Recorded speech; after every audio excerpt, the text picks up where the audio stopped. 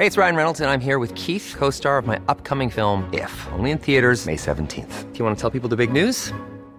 All right, I'll do it. Sign up now and you'll get unlimited for $15 a month and 6 months of Paramount Plus Essential Plan on us. MintMobile.com/switch. Upfront payment of $45 equivalent to $15 per month. Unlimited over 40 gigabytes per month. Face lower speeds. Videos at 480p. Active Mint customers by 531.24 get 6 months of Paramount Plus Essential Plan. Auto renews after 6 months. Offer ends May 31st, 2024. Separate Paramount Plus registration required. Terms and conditions apply if rated PG. Even on a budget, quality is non-negotiable. That's why Quince is the place to score high-end essentials at 50 to 80% less than similar brands. Get your hands on buttery soft cashmere sweaters from just $60, Italian leather jackets, and so much more. And the best part about Quince, they exclusively partner with factories committed to safe, ethical, and responsible manufacturing. Elevate your style without the elevated price tag with Quince. Go to quince.com/upgrade for free shipping and 365-day returns.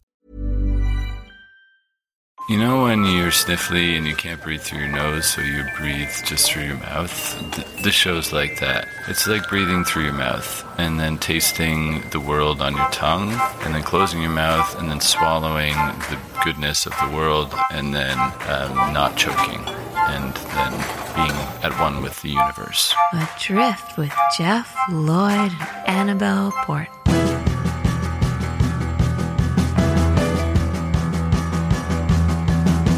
Hello, and welcome to the first episode of Adrift.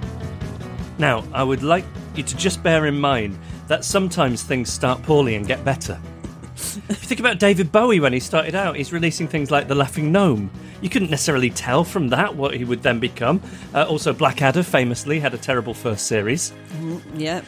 Now, the other side of that is a lot of things start out poorly and continue to be poor, and if anything, get worse. Yeah, there's that as well, yeah. But let's just set that aside yeah, okay. for a second. So what is this podcast then? In the description, we have written a comic tragedy for anyone flailing in a sea of their own inadequacy, which I think goes some way towards describing what we're setting out to do here. Mm-hmm. Another thing I was thinking about was... It's if in your life, as you move through your life, you feel like you've turned up at an event and you misjudge the dress code. Oh, God, yeah. That happens to me every event I go to. But every. Yeah, that is... if that feeling is very familiar to you in life, then that's what this podcast is trying to get at. I had it recently. I have a baby son, and we take him for swimming lessons on a weekend. I say swimming lessons. It's what you're actually doing is holding a baby in the water and swishing it around while singing songs. So he's not doing butterfly, is that what you're saying? Not right. yet. Okay. Yeah. I don't think there's much danger of him becoming a baby Olympian anytime soon. Anyway, it was getting near the end of term in the swimming lessons, and the teacher said, "Okay, next week is the splashathon." Okay, that sounds good. Yeah. What is the splashathon? And she says, well, what the Splashathon is every year we raise money for charity by doing a sponsored swim. The baby has to do one width. And everybody, the babies, the parents, me, everybody, we turn up in fancy dress. And this year, the theme is either princes and princesses or superheroes or Peppa Pig. Okay, wow, they stretched far and wide there, didn't they? Yeah. We're almost at a point where I don't think you can call that a theme. It's not clearly defined. No, it's just wear what you want, really. Yes. In terms of fancy dress, yeah. So anyway, I think I will join in, though, because it's for charity. So I'm talking to my wife. She's never seen Peppa Pig, so she doesn't want to do that. Okay. Superheroes, that feels like everybody's got to do superheroes. Yeah. So we decide on prince/princess theme. Okay. And we decide to go with The Princess Bride, you know the film? Yeah. I'm going to go as the princess, Buttercup. Okay. My wife decides to go as her suitor, Wesley. Right. And then we decide we're going to dress the baby up as Andre the Giant, Physic from the film. Okay. The big lumbering giant. So she spends some time making him a wig.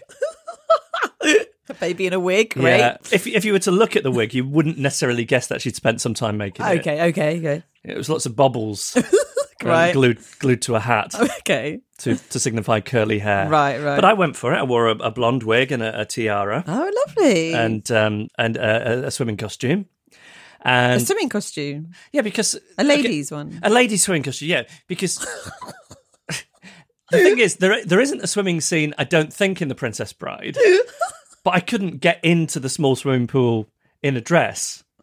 I'm not a strong swimmer. What if I drowned? That's a very good point. Yeah. So you didn't do that thing where you had to swim in your pajamas, which would have been equally... No. I missed a lot of swimming lessons at school due to a perforated eardrum. Oh, okay, right, okay. So I imagine what a princess would wear to the swimming baths, and of course it would be a swimming costume. Of course, yeah.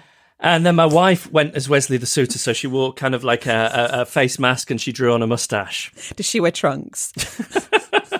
She didn't, because she didn't commit to the fancy dress in the same way as I did. What a shame, okay. So the day comes and I go into the men's changing room. My wife goes with the baby into the other changing room and we emerge. We're running slightly late, so we think we've got here after all the other parents. Okay. So I go and get into my lady's costume. I burst out at the same time as my wife, dressed as a man in a mask, and the baby dressed as a giant in an unconvincing wig, burst out of the ladies' changing rooms. Yeah. Only to see, firstly, that it's sparsely attended. Oh. The teacher isn't there. What? She's off sick, so they've had to get another teacher who hasn't joined in with a fancy dress. And then there are two other parents, each with a child. Yeah. One of the children is roughly in fancy dress in that it's a girl wearing a tiara. Okay. The other one isn't in any fancy dress. And none of the parents have made the effort. You're the only one. Yes. Now, in this situation, what I should be feeling is that I've got some kind of moral high ground. Like, there was this great event happening for charity, but the others didn't join in, and I did, and I should take some pride in that. Yeah, that's how you should feel. But I just felt very ashamed of me and my family. Yeah, that's a normal way to feel, yeah. So if that sensation is a familiar feeling to you, then this is the podcast for you. Later, when you go for a walk, you can take the show with you so that you're not left with your thoughts, because we know what's going on there, and it's quite scary. You should probably consult a doctor, or you should maybe get a dog and then walk with your dog, or steal a dog, but just dogs can help you because they suck up your dangerous thoughts. Adrift with Jeff Lloyd and Annabelle Port. Well, this podcast isn't anything if it's not a support group for like-minded people, and we do encourage you to join in with the programme. We threw out some topics in the preview episode, which included shyness is nice, blurting things out, the lengths you go to avoid things, pretending to know what you're doing. How's it looking, Annabelle? Well, this is from Cam, who says, I have a little story for you on the length I go to avoid things. I used to get a coffee from the local Pret just down the road from where I work. The lady in there was way too loud and friendly for the morning. I had to stop going in there just to avoid having to say hello back to her. Now I get my coffee from another Pret 10 minutes out of my way. The extra 10-minute walk is a small price to pay to avoid the sanctity of my mornings being corrupted by over-friendly barristers. I can carve up my life into chapters, and those chapters are when I became too familiar to people in cafes and they started getting too chatty, and then I had to move on to a different cafe. Oh, okay. And what I want to point out here is it's not their chattiness that makes me bristle. It's my inability to know what to say back in the small talk. I struggle with that. I think I like it that people are friendly, but I just end up feeling so uncomfortable. You know, I'll make some quip and it'll fall flat. The stress of it. Yeah. So that is how I divide my life up. Shyness is nice. Mm-hmm. This is from Alex. In the 1970s, I was a very shy school child. On the last day of primary school, everyone was doing a celebratory conga around the school playground, except me, as I was too shy and also desperately needed the toilet. But again, due to my shyness, I always waited till I got home for a number two. Oh. Friends kept encouraging me to join in, but I kept resisting. But eventually, I gave in and joined the tail of the conga. No. I decided that this was my chance to express myself, and I did. I enthusiastically sang and danced the conga, losing myself in the end of school hysteria. Unfortunately, I became a bit relaxed and over-exuberant and performed one extravagant conga leg flick too many, resulting in a nugget of poo coming free, dropping down my flared trouser leg and rolling along the playground floor. This trauma has never left me. I now work as a mental health nurse. This is another one of those situations where time travel springs to mind. And yet again, I find myself not wanting to go back and kill Hitler, but wanting to go back and intervene and say, don't join the conga! And this is from Chris. You asked for Shyness is Nice stories, so here's a recent one of mine. I was in Morocco over Easter, travelling by myself. One day I was walking through the market in Marrakesh and decided to try and get a little off the beaten track. A local man approached me, telling me there was a leather market in one direction and that it was very traditional and worth seeing. Now, it's important to note that I'm a vegetarian and haven't worn leather for more than a decade. Too shy to say otherwise, I walk in the direction. The man who recommended it walked the same way, and despite me trying to keep a few steps behind, managed to engage me in small talk. We then go to the entrance of the leather market. I was fully prepared to take a photo and move on, but was introduced to his friend who took me on a tour of the tannery. Oh. I remained too awkward to leave and ended up going on a private tour of this place, seeing and smelling where the leather is treated, cow leather, camel leather, softer apparently, leather in odd chemicals, leather drying, the works. Of course, at the end, I'm taken to the shop to buy a locally made leather souvenir. It's now much too late to admit that I see the use of animal skin by humans as rather immoral, so engage in yet more small talk about the varieties of belts, bags and jackets they have on sale. Eventually, I say thank you for your time and make my way out. They seem rather disappointed, and I was guilted into making a donation to support the work of the tannery. Yes, I've become a financial backer of something I completely oppose. I left about a tenner lighter and rather ashamed at my shyness and levels of social awkwardness. Oh, that's so good. Yeah.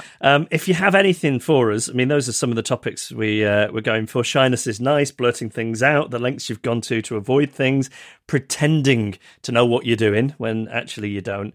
But if any of these, or in fact any of the issues raised in this podcast, chime with you in any way, then please give us your story.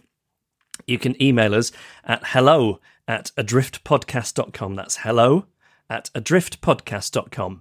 You're adrift. Jeff Lloyd and Annabelle Port. Everything that you always wanted, and a friend that was with you all the time, who is also watching you closely, judging.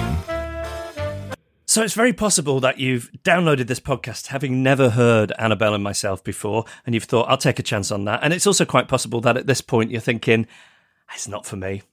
Yeah. You'll know by now, I'm sure. Yeah. And if so, thank you for trying it. And we completely understand, and we wish you all the best in life. Yeah. There are, however, some people who've been listening to Annabelle and myself on the radio for many years, and now we've been off the radio for a few months. There's a little bit of catching up to do, and I thought to get started with this new podcast, I could get Annabelle to fill you in with some of the stuff that's been going on with her. And I know that your dog, Rusty Scruff, who is, can you remind people what type of dog he is? It's a cross between a Jack Russell and a Yorkshire Terrier. And his name is Rusty Scruff. Yeah. But you also give him an elongated form of his name, which is currently... Well, Rusty Scruff, the teddy bear king, he's firm but fair, is his longest version of his name. He's generally just Rusty. Yeah. So why don't you fill us in on how things are going on with you and your dog, Rusty Scruff, the teddy bear king, he's firm but fair. Yes, okay. So when did I get Rusty? I think like a year and a half. I mean, I should know, but I'm asking you. Like about a year and a half ago, I think. It was March last year anyway. Right.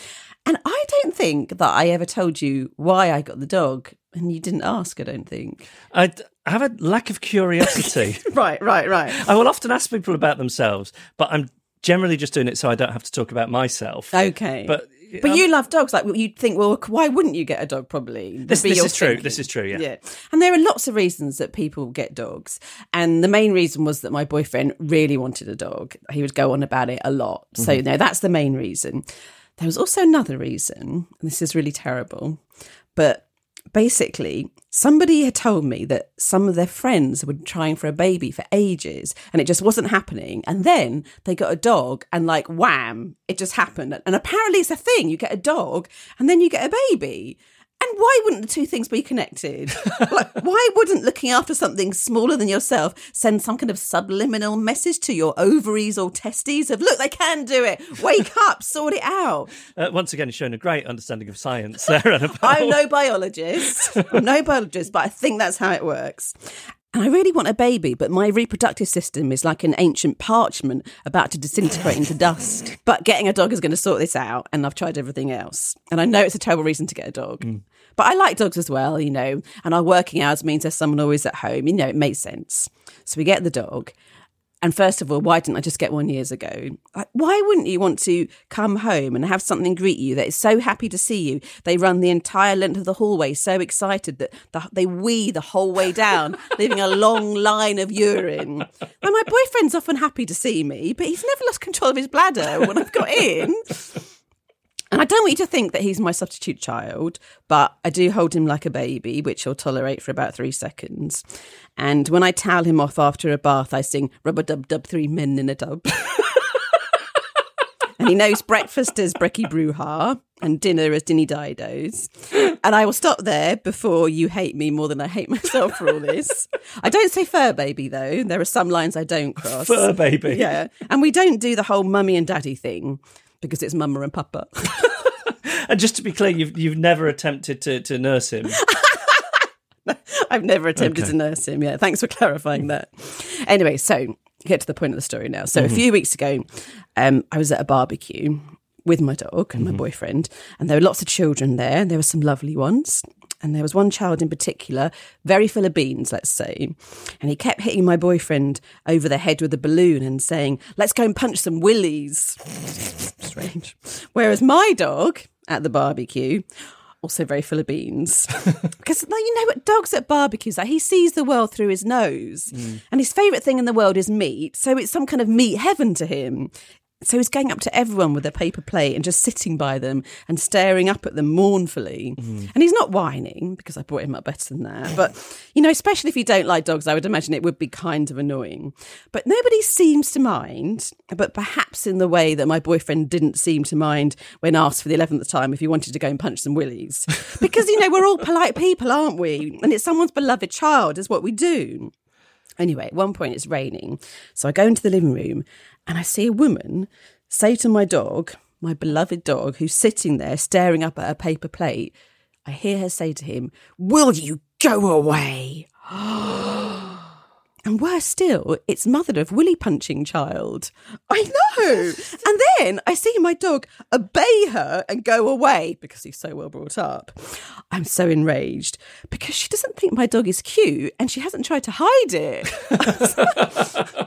So I'm seething for the next hour until I get a chance to take my revenge, because her child, Willy Punch child, is feeding my dog a lot of cheesy biscuits, which obviously is not great for a dog. So making sure the mum is in earshot, I say, and here it is, my big revenge. Yep. I say, oh, I think the dog has had enough biscuits now. Oh, I really showed her, didn't I? So lame. But I felt better, because that is how I deal with people who don't display the correct level of awe at my dog's amazingness. And Rusty is amazing because he did get me pregnant. What? Not in that way. Oh, so not in that way. That came out wrong. He's not that amazing. But it worked. He did lead me to finally getting pregnant. I mean, it was that or the 4th IVF attempt and the numerous other medical interventions. No, it's definitely the dog. So I am having a baby quite soon, just as we got this podcast up and running. Sure, it'll be fine. And I'm really excited about teaching the child to threaten to punch willies at barbecues. I feel like I've got so much to look forward to. Congratulations. Thanks. I mean, I will point out I did know this already. Oh, yeah, of course. I'm not learning it for the first time. That would have been some information to sit on. Yeah. But there you go. That is Annabelle's news. This is warm and friendly, and you like it. And that's why you're here. You were the one that pressed play, after all, with your thumb. Adrift with Jeff Lloyd and Annabelle Port. You have a lovely thumb. So I can't remember if I have thanked you yet for downloading this podcast, but from on behalf of both Annabelle and myself, we're very grateful to you for downloading it. And what would be great, however unlikely, is if you could get some other people to listen to it too. Oh, that would be great, yeah. But you appreciate the likelihood of that is low. Very. But one of the ways in which we can maybe build the audience of this is by getting it visible on the iTunes chart, because I know there are lots of ways in which people find podcasts, but iTunes is still the most popular one. And the way to get up iTunes isn't just about how many people download it, because if it was, we would be screwed. Yeah. It's about getting little bursts of subscribers in short amounts of time, and it's about getting ratings and reviews on iTunes. Ah, yes. So I know this is a lot of effort, but if you could go onto iTunes and give the podcast a star rating. Did you hear what I nearly said then? No. What? I said, if you could go onto iTunes and give the podcast a 5-star rating. but I really think that, actually. I mean... Could you? Yeah, but please do. I mean, just give us 5 stars. Be nice. Come on now. Yeah, come on. Either don't give us any, don't review it, just leave it be. Yeah. Or give us 5. Don't give 1. No. That's not going to help. It's going to drag the average down, if anything. Yeah. If you don't bother reviewing it, then that's fine. Yeah. But if you're going to, 5, please. Yes, please. And writing a little review also helps the podcast get a bit of momentum. But like I say, there is a lot of effort involved. I've had friends write books or launch podcasts, and they've said, "Oh, will you write a review on Amazon or iTunes or whatever?" And then I just never get round to it because I don't know what to write. I'm the sort of person who, when a birthday card comes around or a leaving card, I've got no idea what to write in those things. Yeah. So writing a review is very overfacing. So I thought we could make that process easy for you. And what I've done is copied out some reviews. Okay. From the most popular podcast of all time. Right. Which is, of course... Serial. Of course it is. So if you can't be bothered thinking up a review for this podcast, but you would like to try and help us get a bit of traction, you can just copy one of these reviews. And what I've done is I've written them out, and I've put a few of them into a teapot. And maybe, Annabelle, you could draw out... Oh, okay. Glasses are going on.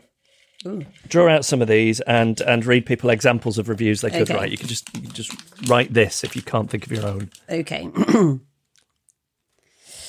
No unnecessary drama, just facts, questions, more questions, and a mission to establish the truth. 5 stars. Here's another one.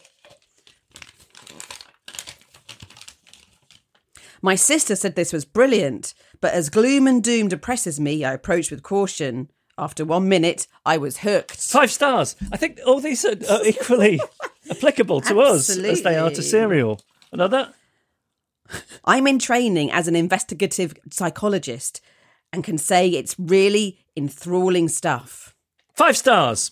One more, and then we'll stop browbeating you with this stuff. Very high production standard. I'm impressed by the quality, and there is no hint of voyeurism. I'm not sure about that one. Okay, we'll leave that one, maybe. So if you could go onto iTunes and give us 5 stars and maybe use one of those reviews, Annabelle and I would be extremely grateful.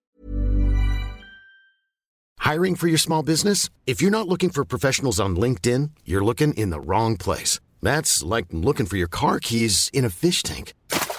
LinkedIn helps you hire professionals you can't find anywhere else, even those who aren't actively searching for a new job but might be open to the perfect role. In a given month, over 70% of LinkedIn users don't even visit other leading job sites. So start looking in the right place. With LinkedIn, you can hire professionals like a professional. Post your free job on linkedin.com/people today.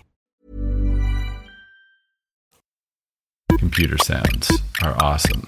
Jeff Lloyd and Annabelle Port. Adrift. So I think a lot of what this podcast is stories of trying and failing to handle life like a well-adjusted, capable person. And every week something I want to do is delve into an example of this in my life and see if I can't figure out how to fix it. And in that way, other people in similar situations can learn how to handle this for themselves and become more functional. Great. In a segment I think we're going to call The Incident. Okay, I like the name.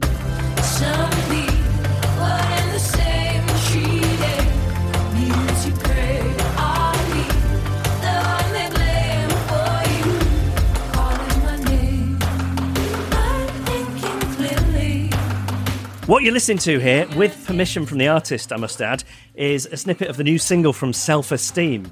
It's called Your Wife. Now, Self-Esteem is Rebecca Taylor, who is one half of the band Slow Club. And Rebecca's a friend of mine. And somewhat recently, we agreed to meet up for a cup of tea. Okay. Now, I think, where am I going to meet a cool musician? And I decide on a cafe at a bookshop. Okay. So I arrive at this bookshop probably 20 minutes early. And to kill time, I think I'll go and look around the books. And as I'm doing so, I think, I know what would be fun. It would be fun to buy Rebecca a book for when she arrives and say, I got you a little present. Oh, nice. Now, I'm sure you'll agree on this. It's a minefield buying people books. It's difficult, yeah. It is difficult because, if you don't give it that much thought, all you're doing is imposing your taste onto somebody else. Yeah. And if you do that, you can end up having your own taste judged. Oh, the right. worst. Yes. So I think here's what I'm going to do. I'm going to buy an ironic book. I'm going to buy a book that we will both know is a ridiculous book to give as a present, and then it'll be a little joke between the two of us. Okay. Right. So I go to the celebrity autobiography section. Yeah. And I'm browsing, and I think, what would be a funny book to get for Rebecca? And I see the autobiography of Scarlett Moffat. Oh, yeah. From Gogglebox. Mm-hmm. It's good, but it's not quite right.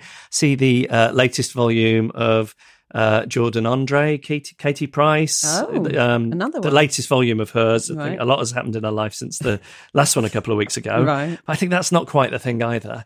And then I see it. I think that is the perfect book. There it is, looking at me from the shelf. The Life of Rylan.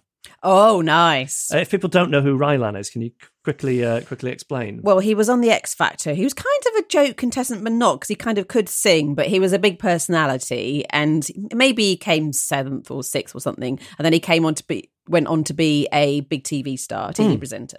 And I have to say, I genuinely think he's really good on television. I think he's lovely. But there is something inherently ridiculous about him. Yeah. And the fact that Rylan has an autobiography, there's something funny about that, right? Yeah, So I think The Life of Rylan, it's a funny title. It's a funny picture of him on the front. I'll get that in a paper bag and I'll present it to Rebecca when she arrives. Okay. I then have a dilemma. Do you know what the dilemma is? I don't know. I have to take this book to the till. Yes. And I don't know if you're with me on this, but I think there's a certain type of person who works in a bookshop. Yeah. I think they're lovely and smart. Yeah. And what I don't want them to think Oh. is that I'm some kind of moron. Oh. You don't, the kind of person that would, yeah, I know what you're saying. Yeah. And I think what I'm going to try and do is convey that I'm buying this ironically with my facial expression. Oh, okay. That's brave. So I'm going to do an impersonation of myself handing over the book to the bookseller now to you. Okay. Ready? So Yeah, I'm walking yeah. to the counter with The Life of Rylan. Yeah. You're the gentleman in the cardigan behind the counter. Okay. I hand it over. Yeah. What does that expression say? It doesn't say what you're trying to say. Okay. And It also looks a bit like, I don't know how to say this kindly. It looks like you're a bit simple. Sorry.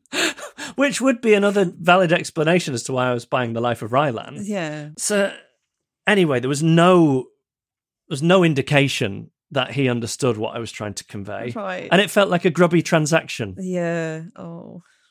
So what is the correct way to behave in that situation? I've taken some time to try and find out. Oh. My name's Simon Key, and I'm the co-owner of the Big Green Bookshop in Wood Green, North London. And do you understand that from a customer's point of view, a bookshop can be quite an intimidating place to walk into? Because, of course, you think of bookshops as these lovely places with bookish people in them, but you can also, feel ignorant, I guess, compared to people behind the counter. Yeah, absolutely. Yeah, I mean, we live, especially with social media. When, you follow like-minded people, you live in this bubble where you think, everyone loves books, everyone talks about books and stuff, but it's just not true, and people do feel intimidated about going into places where you feel that the person behind the counter has this magnificent knowledge that, that you're kind of, oh my God, if I say anything wrong, they're going to just mock me. I told Simon about the incident with the copy of The Life of Rylan, and I proposed a reconstruction to gauge his professional opinion. I'll take a book off the shelf here. I'm going to hand this book to you with an approximation of the facial expression that I tried in this bookshop the other day, and I'd like your honest opinion of it, please, sir. Okay. What was that conveying to you? You were sort of looking at me in a kind of, I'm really sorry kind of way. I'm sorry I'm buying this book. Obviously, you realise it's not something that you're comfortable buying, but at the same time, yeah, it does look like you're saying, I know that it's not the this doesn't look good on me. I understand you, and I hope you get it. I hope you understand that. Do you think you would have gleaned that without the backstory? That facial expression was very, very clear. And as far as the strategy goes, is it one you would recommend I adopt in the future, or do you think I should just try and own it a bit more? Yeah, you could work on it. Yeah, and practice in the mirror. It's just to sort of actually perfect it. It might work really well. Yeah, I think it would. In fact, you could probably bring out a YouTube video with that impression, and you maybe sell it. Maybe a book, a flick book. Flick book, perfect. Yeah.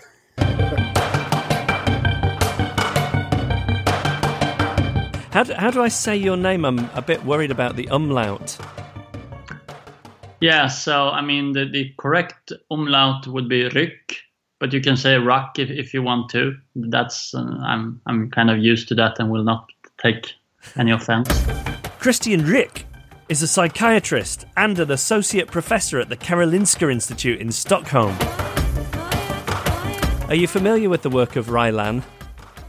I'm afraid not, no. I told Christian about the incident and I asked him to assess the situation. Well, I think, a major factor for everyone is the threat of being socially excluded by other people or socially judged. I mean, it's a threat that we scan other people for all the time, signs of disapproval or dislike. And I mean, the evolutionary thing behind it would be that being socially excluded is very damaging and dangerous. You're buying the book ironically, right? Mm-hmm. So you still have a value system where if someone in your ironic circle would disapprove of your ironically buying the book, it would still be affecting you, right? He is right. I wanted the man in the bookshop to be part of my ironic circle. I asked the professor how this kind of thing could spiral out of control.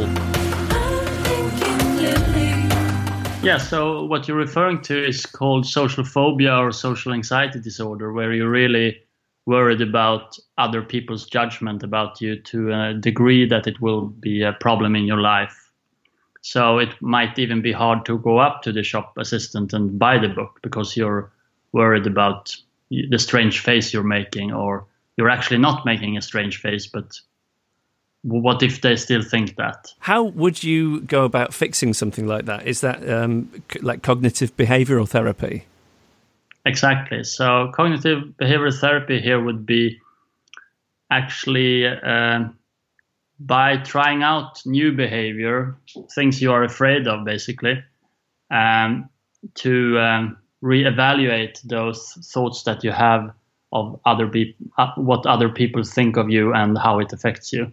So would I then have to go and spend a lot of money on different celebrity autobiographies? Yes, of course. But it would typically be a thing that, so walking across Oxford Street with your both hands raised and see how people react to that. Is it really that bad? Will people really judge you so much, or will it be, I think the outcome most often is that people don't really care so much. But if I saw somebody I knew walking across Oxford Street doing that, part of me might think, oh, I hope they're okay. The other part of me would really judge them, and I couldn't wait to get home and tell my wife about it. Well, but maybe you would, if it was a slightly different situation, you might also think, what a cool person who really doesn't really care about other people judging him for buying this book. Right? I don't know. I'm quite impressed with people who've got the self-awareness to know when they are and they're not being judged, I think.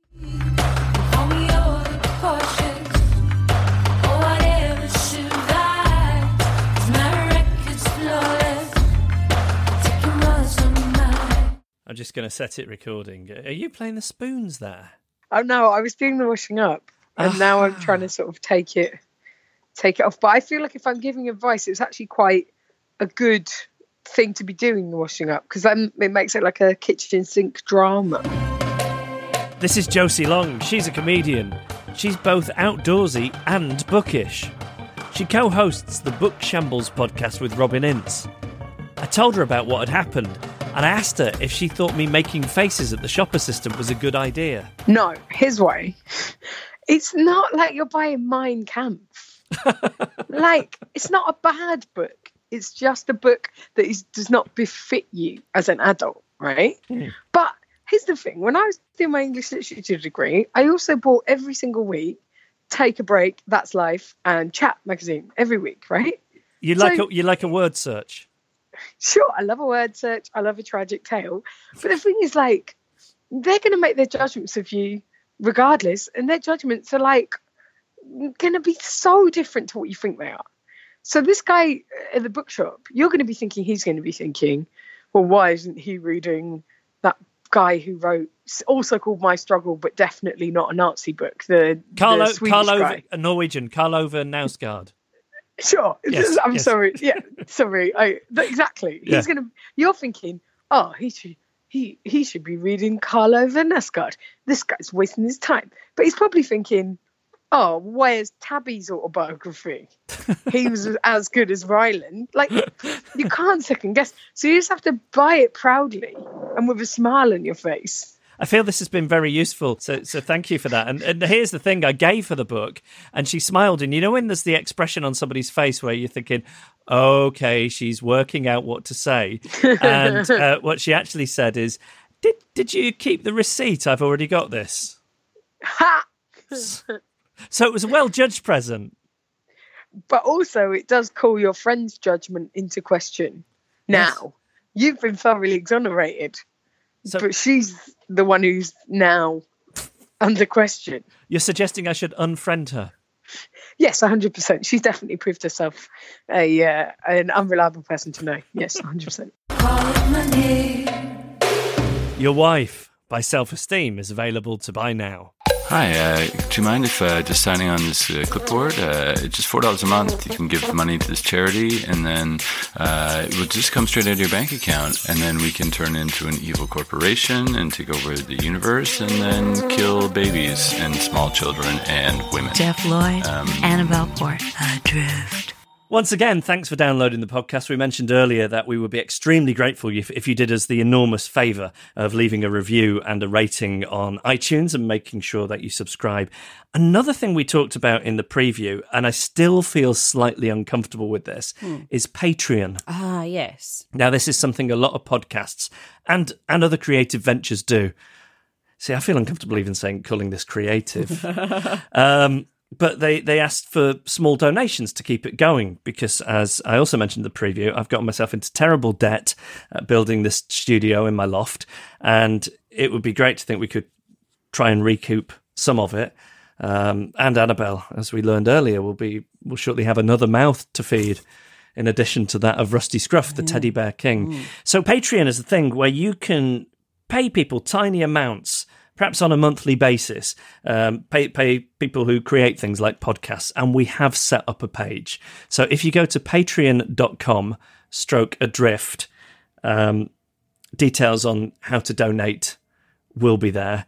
And I expect this to be at least as grubby a transaction as me in the bookshop with The Life of Ryland.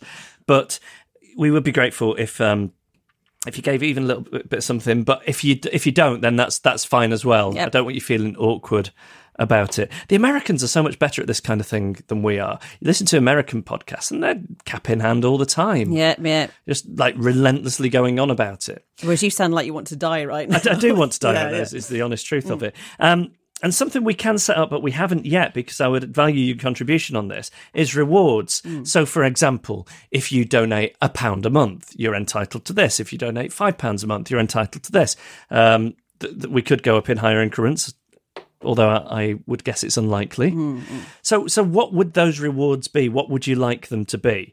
So I've had a look what other people do, and there seems to be a lot of bonus material. So we could do maybe an extra podcast every now and again for people who donate a certain amount. Maybe we could just put out the unedited version.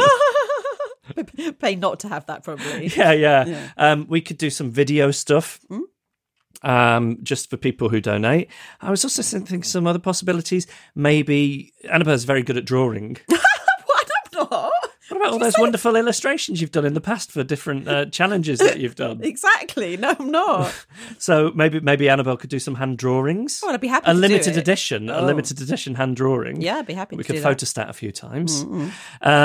Birthday cards, perhaps at a certain level, and Christmas cards, or a religious festival of your choosing. Maybe if it got people were really donating at a significant level, there could be a song incorporating the names of those top tier contributors performed by Annabelle on the banjo. I had to point out I don't have the banjo anymore. What? Yeah. What happened? It broke. It died. But you still got your guitar. No, well, I've got my electric guitar. What happened to your acoustic? My acoustic one. My bedroom is so damp that it warped and kind of snapped. It was very bizarre. If this isn't making you want to donate, I don't know what it is, because you're thinking, oh my God, she lives in a hovel. It should be condemned. I know. All right, electric guitar then. Or maybe if there was some kind of platinum oligarch level, we could have an annual sleepover for those people. We could do that. We could. Yeah. So these are some ideas that I had, but I'm genuinely, I'm not just saying this, I'm genuinely interested to know what you would like. If you were considering this, I'll give a couple of quid, then what sort of rewards sound good to you, either from that list or things that you've seen other podcasts or whatever else people use Patreon for, whatever else you've seen other people do, or stuff out of your own head. So do let us know. The page is up and running at patreon.com/adrift. But I'd really like to know what you would be interested in having as rewards. And then as we get some stuff in, hopefully from people, we will be able to set that up further. And we will apply these rewards retroactively as well. If you decide to donate this week or next week before we've really clarified what they will be, we will apply them to you too. So let us know. The email address is hello@adriftpodcast.com. That's hello@adriftpodcast.com, and the page is patreon.com/adrift. Excuse me, do you have any wood? Jeff Lloyd and Annabelle Port, Adrift. Ooh, I'm in the stream. All right, Annabelle, I phoned you a few days ago, and this is how the conversation went. Hello. Hi, it's me. Hi, you're right. Yeah, what you doing? Just at home. Do you fancy doing something for the podcast? Yeah, sure. Do you fancy trying to make Bool a thing? Bool. Yeah, of course, yeah. You're not going to ask why? Why do you want me to make Bool a thing? I just thought it would be good to try and popularise a mild-mannered sport, something the meek can enjoy, because these things are so often the preserve of the strong. So that the meek can inherit the earth. Exactly, yes. And I also like it because there's something very un-Brexity about it too. That's a good thing, yeah, okay, yeah. So can I leave that with you? Yeah, absolutely, I'll do it. So how have you got on? Well, the main problem I can see is the name, because it's sometimes called Bools and sometimes Petanque. And I don't really know how to say either, as was probably just really clear. But I'm slightly more confident with Bools than Petanque, so I'm going to call it that for the purposes of this. Great. And I think there is a slight difference between the two, but I don't think anyone really knows. So apart from the name, another big problem, and probably the sole reason it's not a massive sport here, is that it's an outdoor sport. And the weather here, so perhaps we could bring it indoors. What if we got a big indoor arena to be exclusively devoted to Bools? So I picked one at random, as what better way to pick, and it's the Portsmouth Pyramid Centre. And I'm going to get them to get rid of all the other stuff they do and devote the entire centre to Bools. And let me tell you, it needs changes because they run exercise classes called both Primal and Insanity. No. Yes. No, they need to be stopped. They need to be curtailed at once. Yes. Yeah. And it'll be great for them because it'll be the first ever World Indoor Bull Centre, I assume. I mean, I didn't check past the first page of Google, but, it would have been there. Presumably you're only Googling in English as well. Yeah, that as well, yeah. So I call them at 3:45 on a Friday because this is the kind of call that anybody's going to really want at 3:45 on a Friday. And I call up and my plan is to trick them into doing it. So I say, oh, hello, I'm calling with the list of the things you asked for to change the centre into the first World Indoor Dedicated Bull Centre by September. OK, the man says, and then nothing. So I add, shall I give you the list then? He suggests that maybe it's best if he gets the manager to call me back as they're not around at the moment. Oh, I say, it's just that I was told to give you the list by 4 p.m. But I don't mention who these shadowy figures are. They're instructing me to give lists by certain times, and he doesn't ask. But he does agree to take down the list. OK, I say. Number 1, lay gravel throughout the centre. Number 2, buy 100 Bulls kits. Number 3, advertise worldwide. He says, OK, after each one. And then he takes my number saying the manager will call me back. I need to add some kind of urgency here. So I add, it's just that the gravel is arriving tomorrow morning and there's 80,000 tonnes of it. Right, yes, I'll let him know, he tells me, and assures me I'll get a call back that day. Nothing. Nothing at all. Don't worry, though. I haven't failed because I've got one more thing to try. Because I do actually own a set of Bulls. What? Well, I mean, to be honest, they're my boyfriend's. But, you know, what's his is mine and what's mine is his. Apart from the flat, that's mine. Anyway, clearly what I need to do is to take the Bulls set, get out there and make it a thing myself. Because I'm always getting things to be a thing. You know, I can't remember any at the moment. It's a bad memory. But I take them out. It's late afternoon. I don't know any gravel strips in my area, but near me there's a grassy area that's by a children's playground. I suppose you'd call that a park. And the plan is I'm going to approach some teenagers and get them into it somehow, and they'll make it a thing, these hot young people. So when I arrive, first of all, I'm sweating because these Bulls are really heavy. They're quite professional ones. They're really heavy. And secondly, because of the playground, it's mostly children and their parents, which is not ideal at all. But I put my Bulls down on the grass and I'm scouting around looking for someone to play with. And I'm aware that I look like something of a tragic figure. Then I see my next door neighbour and he's waiting outside the playground bit for his kids. And he knows I've not been working much recently and it looks a lot like I've had a breakdown. I look even more tragic, standing there with these Bulls on my own. So I realise I cannot wait for any teenagers. I cannot hang around. I'm going to ask the first people I see. They'll no doubt say no. I'll go home, avoid the neighbour. So there's 2 cool guys on a bench right by me. And they're both wearing baseball caps. They've got big beards. They're eating ice creams. I'd say they were early 20s. Mm-hmm. I go right up to them and I recorded on my phone the interaction we had. Hey, cool guys. Cool guys, do you want to come and play ball with me? Ball, yeah, like the... Oh, right, yeah. You want to play? Oh, wow, yeah. Okay, shall I bring it over here? Yeah. Great, okay.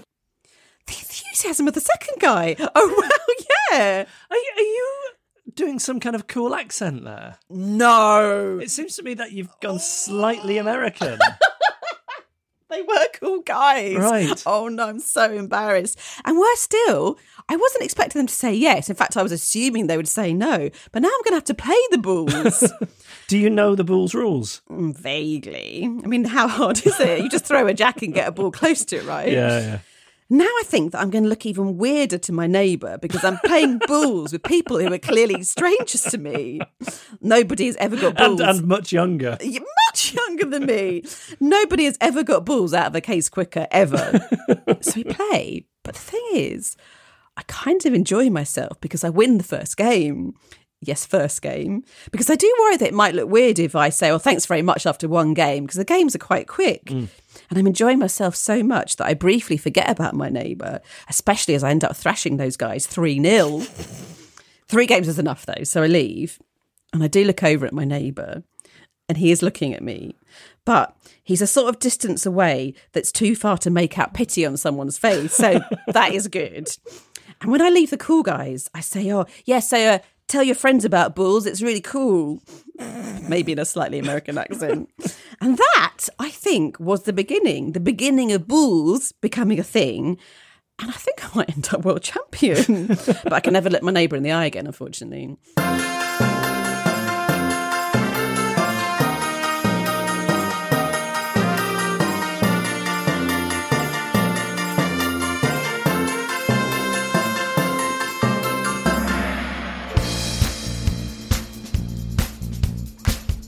And that was the first episode of our podcast. Thank you for listening to it. And it'd be lovely to hear from you between now and next week. Both Annabelle and myself are on Twitter, or you can email us hello@adriftpodcast.com.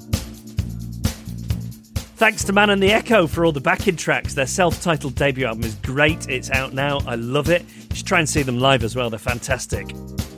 Thanks also to the ridiculously talented Rebecca Taylor for letting us use her debut solo single, Your Wife. It's released under the name Self-Esteem. You can download it now. There's more stuff to follow. She's just brilliant. Thanks to everybody who helped out with the incident. Professor Christian Ruck in Stockholm. Simon Key from the Big Green Bookshop in London. Here's a thought. Next time you're going to buy a book, instead of doing it on a big conglomerate's website online, why not do it on the Big Green Bookshop's website online? Or better still, pop in if you're nearby. And thanks to the wonderful Josie Long. Her podcast is Book Shambles, that she does with Robin Ince, and she's out on tour around the UK in October and November. Vince Lynch and Simon Wilcox provided the voiceovers and idents. Patrick Gunning and Iwana Babu provided the technical support. Kim Rainey made the artwork. Carla Gowlett took the photos. Thanks to you and the handful of other drifters for downloading this. And finally, thanks to Annabelle's dog, Rusty Scruff, the teddy bear king, for making her pregnant.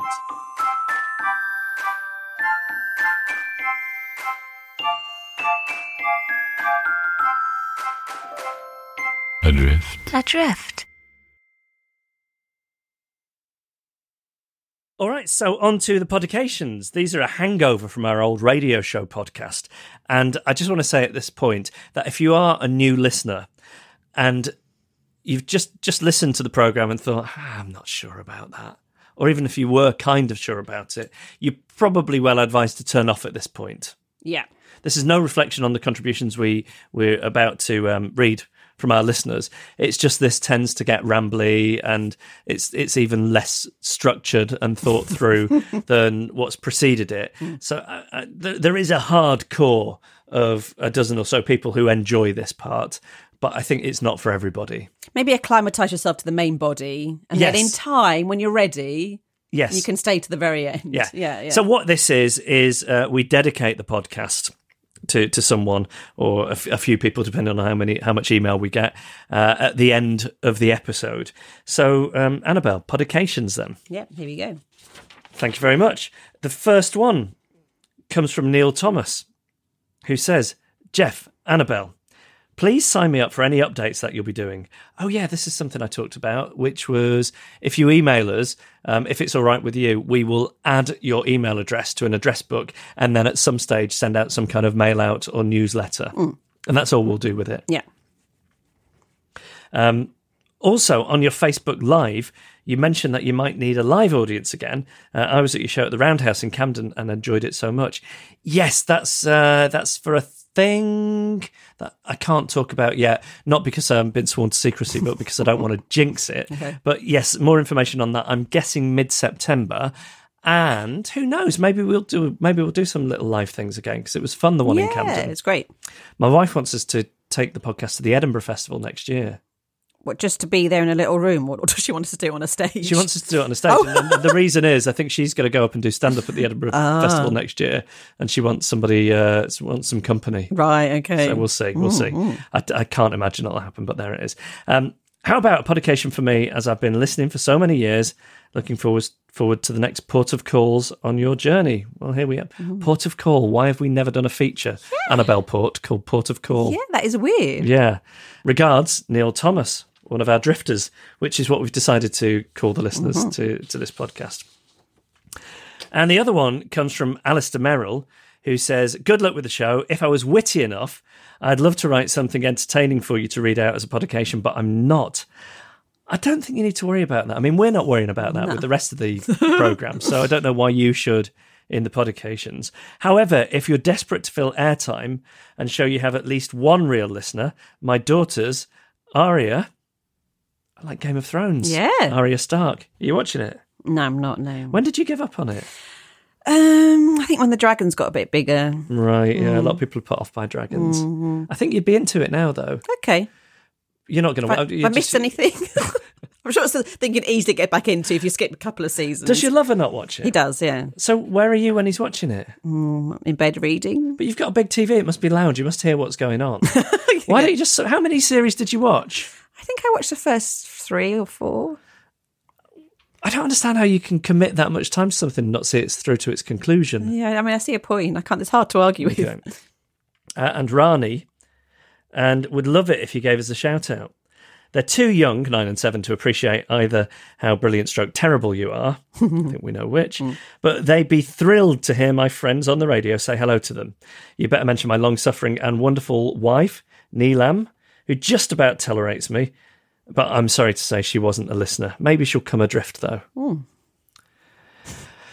I don't know. I mean, is that all those years of doing the radio show, the most common thing we would read in the publications was, I don't know anybody else who listens to this, stroke.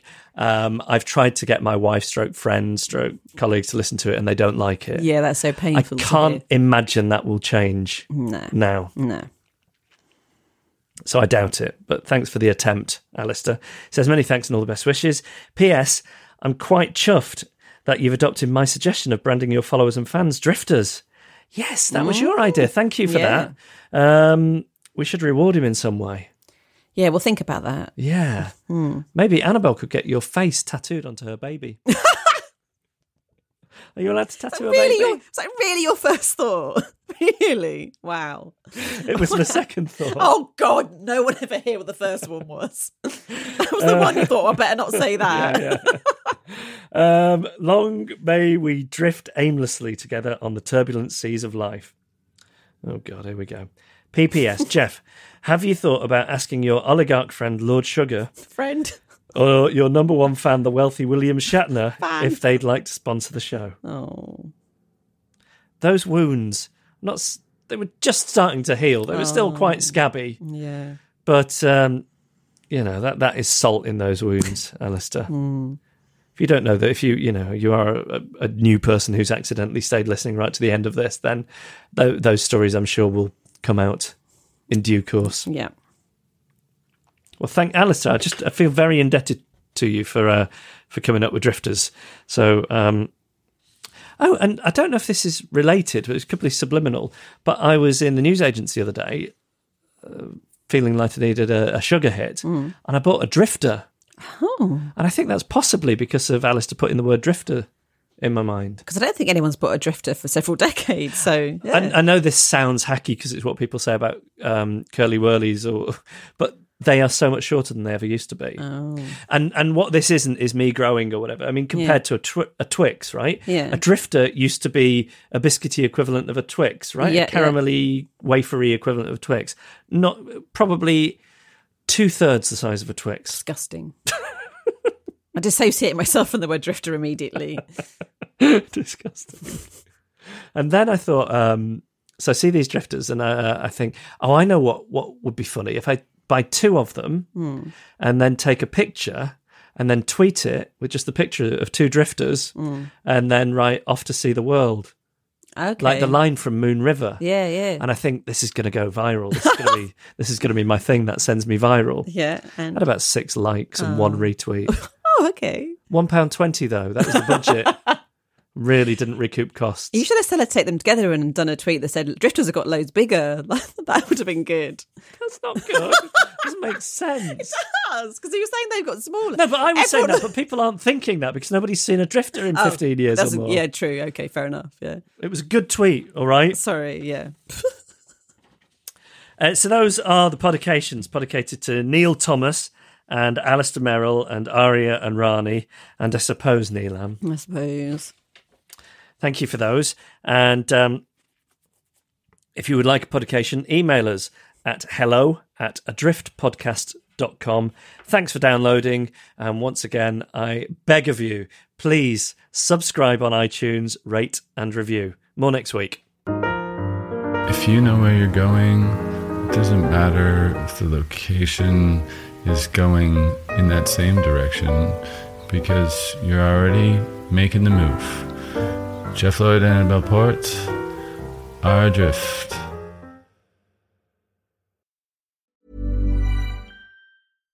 Hi, I'm Daniel, founder of Pretty Litter. Cats and cat owners deserve better than any old-fashioned litter. That's why I teamed up with scientists and veterinarians to create Pretty Litter. Its innovative crystal formula has superior odor control and weighs up to 80% less than clay litter. Pretty Litter even monitors health by changing colors to help detect early signs of potential illness. It's the world's smartest kitty litter. Go to prettylitter.com and use code ACAST for 20% off your first order and a free cat toy. Terms and conditions apply. See site for details. Even when we're on a budget, we still deserve nice things.